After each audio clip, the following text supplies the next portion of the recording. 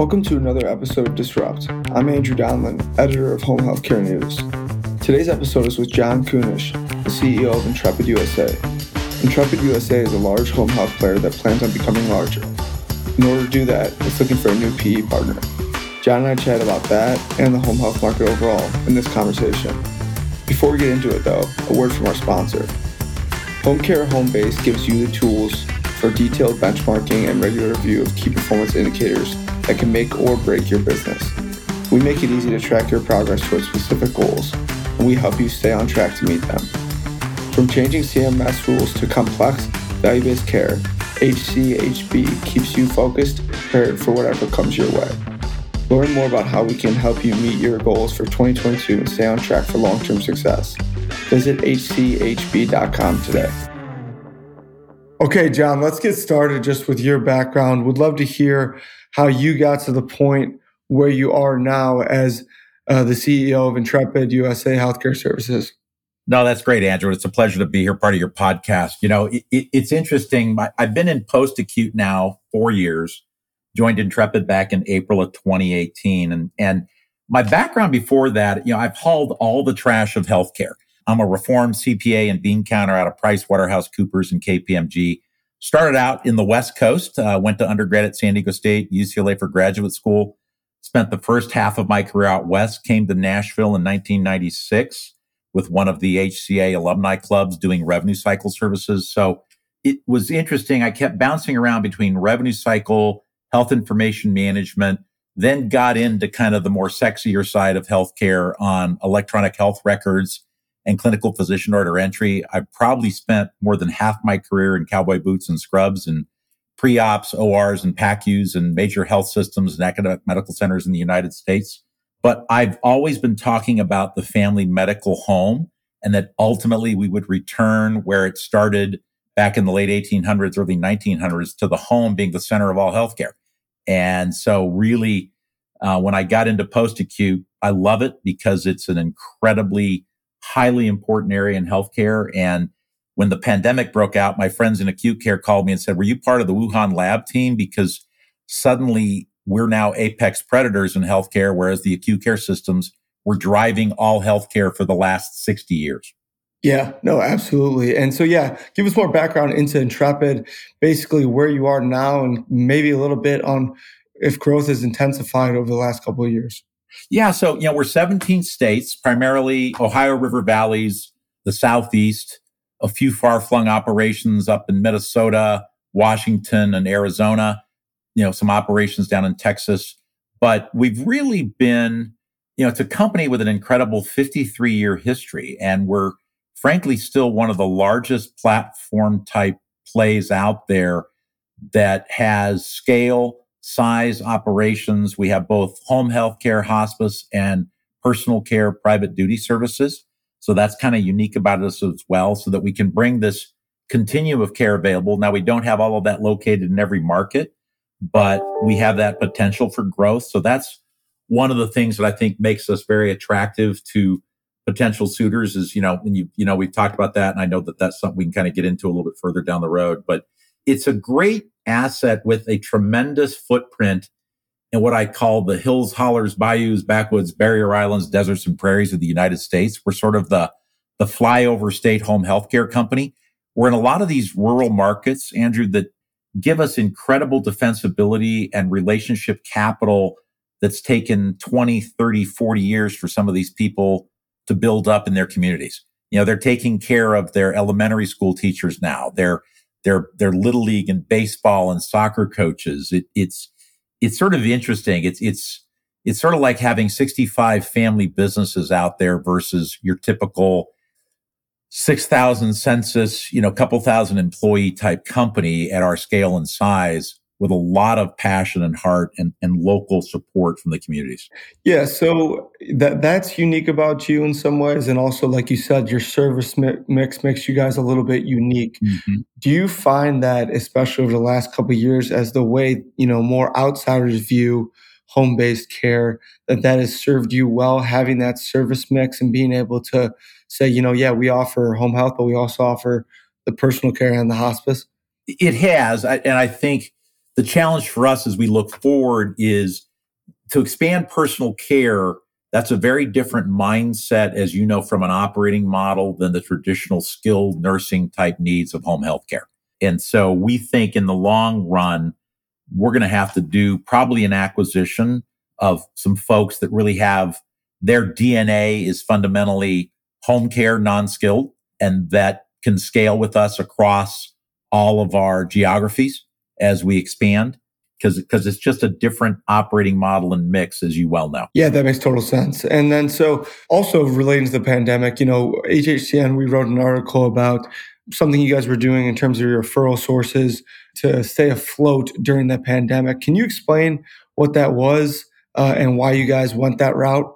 Yeah, one of the things we've really done is look very closely at trying to stay close to our referral sources and change the typical in-person, heavily face-to-face based model, and using a lot more smarter technologies, using things like TapCloud, which allows us to kind of do patient engagement and family engagement to stay close to our clients and our patients that are at home and their family members, and also working with the referral sources differently on pulling together sort of different modalities of text, email, things that are less face-to-face communication. And it's sort of interesting as you look at how people have adapted to that, right? It's you either are comfortable with Zoom or you're comfortable with a disembodied voice or you're not. And, Zoom at least does add, and, GoToMeeting and WebEx and Microsoft Teams, they do add at least the visual, so you can at least see somebody's body language or at least their inflection. You have more of a sense of connection and commitment and conversation. But it's a challenge. And how do you operate in a virtual world? We spent a ton of time really learning how to coach people up on how to use these modalities. I was lucky in that I used to run patient contact centers and call centers in my career on the revenue cycle side. So for me, teaching people how to use the power of voice and the power of language and words, you have to have your personality come through. That's not natural for a lot of folks in healthcare because we're used to having that just intimate one-on-one personal connection with the patient at bedside or at the point of care. And so telemedicine, telehealth, things like this that are new modalities that really exploded with the pandemic, they've been here for 5-10 years, but weren't necessarily catching on because of, I think, uncomfortableness about adoption rates and people using a different modality, if that makes sense to you. No, absolutely. And ironically enough, you and I, who both should be pretty well-versed in that technology area, had trouble getting on to have this conversation in the first place about 10 minutes ago. It happens because technology can be kludgy. Yes. And people get frustrated with it and say, you know what? Restart your computer. Restart the computer. It resets everything. Turn your iPhone off once a day. Yeah. Don't leave all the cookies out there because you have no idea what's going on. And people are like, oh man, that worked. Yep, glad it did. No, definitely. So in terms of those, referral patterns and engaging more with the community that you guys did during that pandemic, have things shifted a little bit more? Obviously, I know we've had the recent surge because of the Omicron variant, but have things stabilized more and gone back to where you guys were in 2019, or have those kind of forever changed? It's interesting. I think one of the things that we've seen is more recent. People were hesitant to start shutting down elective procedures again, but we're starting to see that come back. And just in our local, I run a company headquartered out of Dallas, but I'm actually up on a family farm up here in the Tri-Cities, Kingsport area of Tennessee. So right where Virginia, North Carolina, and Tennessee and Kentucky kind of come together. And what's interesting is our local school literally is closing. The district is closing for 2 days because of lack of staffing due to Omicron. So what we're seeing is some pretty weird shutdown effects in physician offices lately. They're closing sometimes for a week because their entire nursing or clinical or back office team is out. So they're like, we're shut down for this week. What? No, we're not seeing any patients. Don't have any referrals for you. We're not shutting us out, but they're shutting down. So it's been an interesting, that's a new phenomena and effect that we've seen that was a little different than it was back in the peaks back in, say, spring of 2000. that summer where people were kind of getting hit with the waves of the initial COVID came through. I think the other thing that we're seeing that's a little different this time is just the overall staff burnout and anxiety, not just on our side, but within the healthcare system. The system's exhausted. You've heard about the Great Resignation. 35% of nurses are no longer feeling job satisfaction that's enough to keep them in the profession of healthcare because they're just burnt out. Those are horrible statistics for us when you think about the labor shortage demands that we all know are out there just because of the changing demographics, let alone what's happening with workforce engagement for clinicians, which is where we've been spending a lot of our time really trying to focus in on how do we make this job more fun and more fulfilling. No, I think it's a great point. I think, through the stages of this pandemic, even when it's got better from a death standpoint or just the severity of the disease, it still affects the industry in different ways that we may not have been expecting. So I think that's a great point and something worth mentioning. Yeah. That was a little grim, but, let's look forward to the future and the good things that I'm sure you believe are coming for Intrepid. You guys seem to be looking for a new PE partner, a private equity that is. Why are you currently doing that? And then also, how does that process work, John? Well, when you look at it, we've been held by our existing private equity firm, which is a family office, for 15 years now. And, that investment life cycle is long due for a change. This is a industry that requires a tremendous amount of capital to invest in it. And so we're working with Ziegler and Company on going through an investment banking process. It's a very robust process being conducted kind of across the board. So there's every kind of investor you can imagine that's excited about this platform coming to market, whether it's the strategics that are looking for expanding their additional market density, whether it is financial sponsors that already have assets or financial sponsors that are looking at us as a platform play. All of those are attractive, and we're pretty excited about going through this process because we feel at the end of it, we'll end up with a good partner to provide for sort of that next 50 years of growth. It's interesting because one of the things, Andrew, I've talked to some of your folks before about the way the industry has traditionally consolidated and grown up. Everything's been always based upon, census and EBITDA. What we're really seeing in the marketplace is we look at the $400 or $500 million worth of acquisitions that are out there that we know of and that we're tracking. These aren't companies that have to sell. They're second or third generation owners. They're running very successful companies that they want people that are interested more and in the sort of the heritage and heart of their companies versus just their census and EBITDA. So when they think about who they want to sell to, they don't want to just sell out for the maximum dollar. They want to continue that family's legacy and see how that's going to change in the future. And that's kind of one of the things that's unique. When you look at my background, I've been doing owner-managed companies for most of my healthcare career. And even in the roll-ups that I've done in other industries, we were always buying owner-managed companies. And that was one of the unique things that I liked about it is these people, they spent their entire lives building this business over 20, 30, 40 years. And now they're thinking about how do they monetize that? They really care about what you're going to do with the asset once you own it.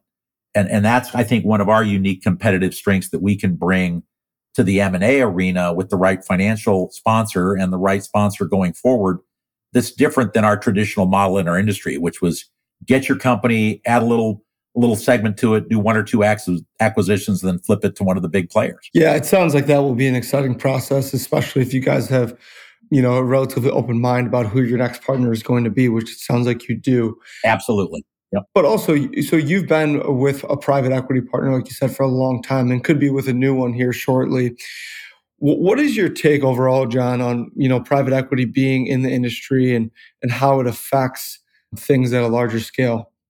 I think private equity is critical to healthcare in general. It's a very capital intensive business. You've got to be constantly investing in new technologies and new modalities to stay current and to keep kind of advancing not only what your efficiencies are, but your speed of execution, right? A lot of people, when they look at technologies, they talk about a return on investment, I look at a return on time because our clinicians cannot get any more time. So I'm very jealous when I look at technology, because a lot of times when you deploy technology into healthcare, it actually takes more time to use it. That's not a positive, right? So we're looking at all kinds of things that provide more automated notes, ability for them to do prompted care checklists that do a better job at creating better, higher quality clinical documentation and do it faster for clinicians. Different ways to allow them to communicate with family members. Because one of the things that's different about post-acute, Andrew, that was very different than the physician practice world or the acute care world is the labeled patient in the hospital is your patient, right? What happens is when you get into, seniors that are aging in place, they sometimes don't tell you the truth, and the spouse or their partners may not necessarily tell you the truth either because they're covering for them. So you have to be able to integrate multiple input from multiple sources to truly get a clinical picture of what's really going on with that patient. And that's unusual. That is very strange. And also the other thing that stood out for me when I got into post-acute was your lack of control over your physical care setting. You're in the homes. You're not in a nice, clean pre-op or PACU or operating room setting where everybody kind of comes to you and fits into your model. You've got to go out and fit into what you're finding in these home environments. So that's something that's different. But back to your original question about the PE involvement, it's critical because they bring sort of tremendous amounts of capital to bear. The one thing I think, the cautionary side, right? And I touched on that when we had that last question a couple minutes ago, is the modality and their mindset, right? Are they, when people are considering a right PE partner for them, especially these owner-managed firms, are they going to be partnering with somebody that's really going to be growing the business over time, continuing what they built, or are they kind of going to say, no, we just want to grab control of the asset and rip it and flip it?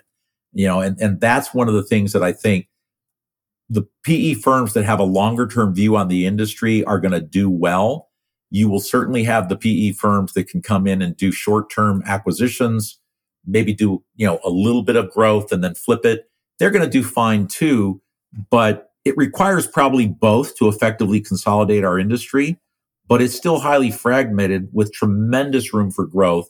But as you well know, technology investments are going to drive this because we have to drive tremendous efficiencies and find ways that create better resource utilization and leveraging these very scarce nursing resources that we have in place. And private equity drives growth, and that's what you guys obviously want to continue to do as you find a new partner. Yep. So in terms of, you said earlier that you wanted to co-locate as many of those service lines as possible.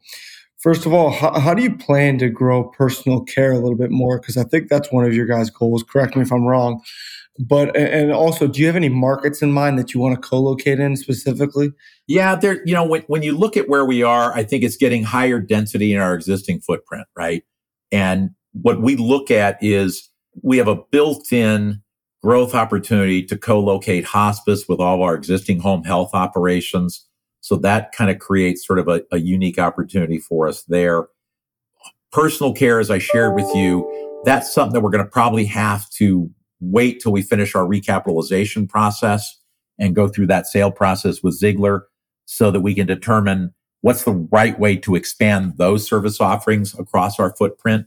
And I think that's going to require probably a pretty significant acquisition to, again, get the operational scale and the team on board that knows how to manage those staffing issues and things that are a little more different there. I think the biggest thing for 2022 for us is just to continue to weather through the COVID morass that we've all been navigating through for 2 years now, and then to complete our sale process so that we can then see what's the path going forward into 2023. It'll be fun to see how this works out this year, not only for our industry, but for us personally. And I'm sure we'll stay close to you on that and probably have a better sense of geography wise towards the tail end of this year as to where we're growing and locating. But I'd say if you look at our existing footprint and map, probably greater density where we are versus necessarily expanding geography too much across the United States initially. And is there anything else, John, from a technology perspective that you guys are really going to be honing in on? Yeah, I think resource management and scheduling. Mm-hmm. The industry's sort of been very traditional in the way in which it's scheduled, and people do it because that's what they do. Before PDGM, we were scheduling, 12 PT, 8 skilled nursing, and 4 occupational therapy visits. Post PDGM, people are scheduling 8 PT, 8 skilled nursing, and 4 occupational therapy visits. Why? You've got the OASIS start of care assessments. There needs to be much more effective resource loading and balancing with the growth of Medicare Advantage plans that really push you to have LPN and LVN type nursing resources versus RN resources wherever you can. You've got to be able to figure out what kind of a nursing visit is it. And as you get more medically complex patients at home, you've got to figure out how do you invest in different kinds of technologies, wound care technologies, patient monitoring technologies that are in the home-based. What of your patient populations need those kinds of things versus deploying it an ICU level of home monitoring across your entire population when only 8 to 10% of your patients really need it. So I think the technology that drives better efficiency of labor and better effectiveness of scheduling things for the staff and patients, it's kind of like, think about the airline industry, right? The ability for them to go in and select their routes or their flights or things that they want to do. We need to have similar things like that on home healthcare. And I've been talking about this for a long time, Andrew. The ability for us to align people's interests. We've had physician preference cards in the operating rooms of acute care hospitals for 40 years. We don't have preference cards in home healthcare. So we send people that are allergic to cats into homes with cats. We send people that are petrified of dogs into homes with dogs. That shouldn't happen, and it doesn't need to happen, but your staffing and scheduling models and technology that helps you do this has to track those preferences. But we also think that's a strategic opportunity for some of the technology players to up their game and to allow us to track things that are kind of unique. I mean, even down to the level of where they start looking at their backgrounds, right? Wouldn't it be cool if somebody that has a military background was able to care for somebody that was a pretty senior member of the military, like Colin Powell or Norman Schwarzkopf? That would be a fulfilling job assignment for me. Or if I was a musical theater person, if I'm taking care of Julie Andrews or Robert Goulet, that'd be pretty cool. Or if I'm a film person, I'm taking care of Steven Spielberg or George Lucas. Now I'm really excited about my job in home care and home health or hospice. That's very different than it's just a nurse, it's just a patient. Does that make sense to you when I kind of talk about how that changing our job, that it's not just the clinical care, but the aspects of our personality and our interests that can align patients up with better care providers? Absolutely. And I think it probably goes both ways too. If there's someone with a military background helping out a more senior member of the military, I think both of them are going to get more out of that relationship or visit. Yeah. Okay, John, finally, and then I'll let you go here. My final question is, what's a general industry prediction you have for 2022 or beyond? And be as bold as you please here. So this is interesting. I have been talking about the family medical home for probably 20 to 25 years since I first heard about it, because it was developed by the United States Navy up in Bethesda, Maryland. I went to the American College of Healthcare Executive Conference in Chicago, and I met the commander who had developed it. And it was a late conference. No one was there. And I said to this guy, I go, can I take you and buy you drinks and dinner and just have you tell me what you're doing? Because they were incorporating all kinds of non-traditional medical type models into it, with massage, holistic medicine, acupuncture, kind of family groups, sending patients home really early post-operatively. And so what I realized back then is, and I started talking about, the home is the center of all care. And I think what we're going to see over the next 3 years is a continued decline of the acute care health system directing the dollar spend of healthcare. And it'll be coming more to home health and home care as the place in which payers work with patients to get home care and they all know that it's safer, more efficient, and more effective, that's going to be the driver. So home healthcare suddenly versus acute care, because you remember when our industry started in 1965, right? You couldn't get home healthcare unless it was following a 3-day hospital stay. Mm-hmm. That was what drove our industry for years. Right now, I'm hoping in the next 5 years, you're not going to be having an acute care episode unless it's an emergent situation or your home health provider is referring you to an acute care facility for an assessment. That's a very radical shift in our medical model, but I think it's one that is going to be driven by patient preferences to be in their homes, because most patients do not want to go to an acute care facility because that is where all the COVID is. That's where all the disease is. That's where they get the hospital-acquired infections because they're not recovering quickly in the safety of their own home with their pets and their loved ones and their family members around, because they'll sleep better, they'll recover better, they'll have better outcomes. This is something that's different, I think. I think 2022 is going to be a continued year of navigating the COVID nightmare. I think 2022, 2023 is going to be, how do we start addressing the staffing shortage that is here, permanent and going to stay? So that becomes better resource utilization. And then beyond that, how do we position home healthcare where it really needs to be a dominant player in deciding the spend and what has to occur for patients in terms of their investment in care and what they truly need versus just allowing them to get sick, go into the acute care hospital and have a 5 to 10 day stay. That's just not an efficient model for healthcare. All right, John. Well, thank you so much. I wish you guys the best of luck in the future. And thank you for coming on an episode of Disrupt. I appreciate it. Oh, it's always a pleasure. Listen, anytime, and good luck. You guys do great work at HHCN, and we just love being part of the industry and part of your team. All right. Thank you, John. Have a good one. Bye-bye. Thanks for listening to another episode of Disrupt. For more news and insights on the home health, home care, and hospice industries, subscribe to our daily or weekly newsletters at homehealthcarenews.com or consider becoming an HHCM Plus member. I'm Andrew Donlan, and this has been a production of Aging Media Network, Chicago, Illinois.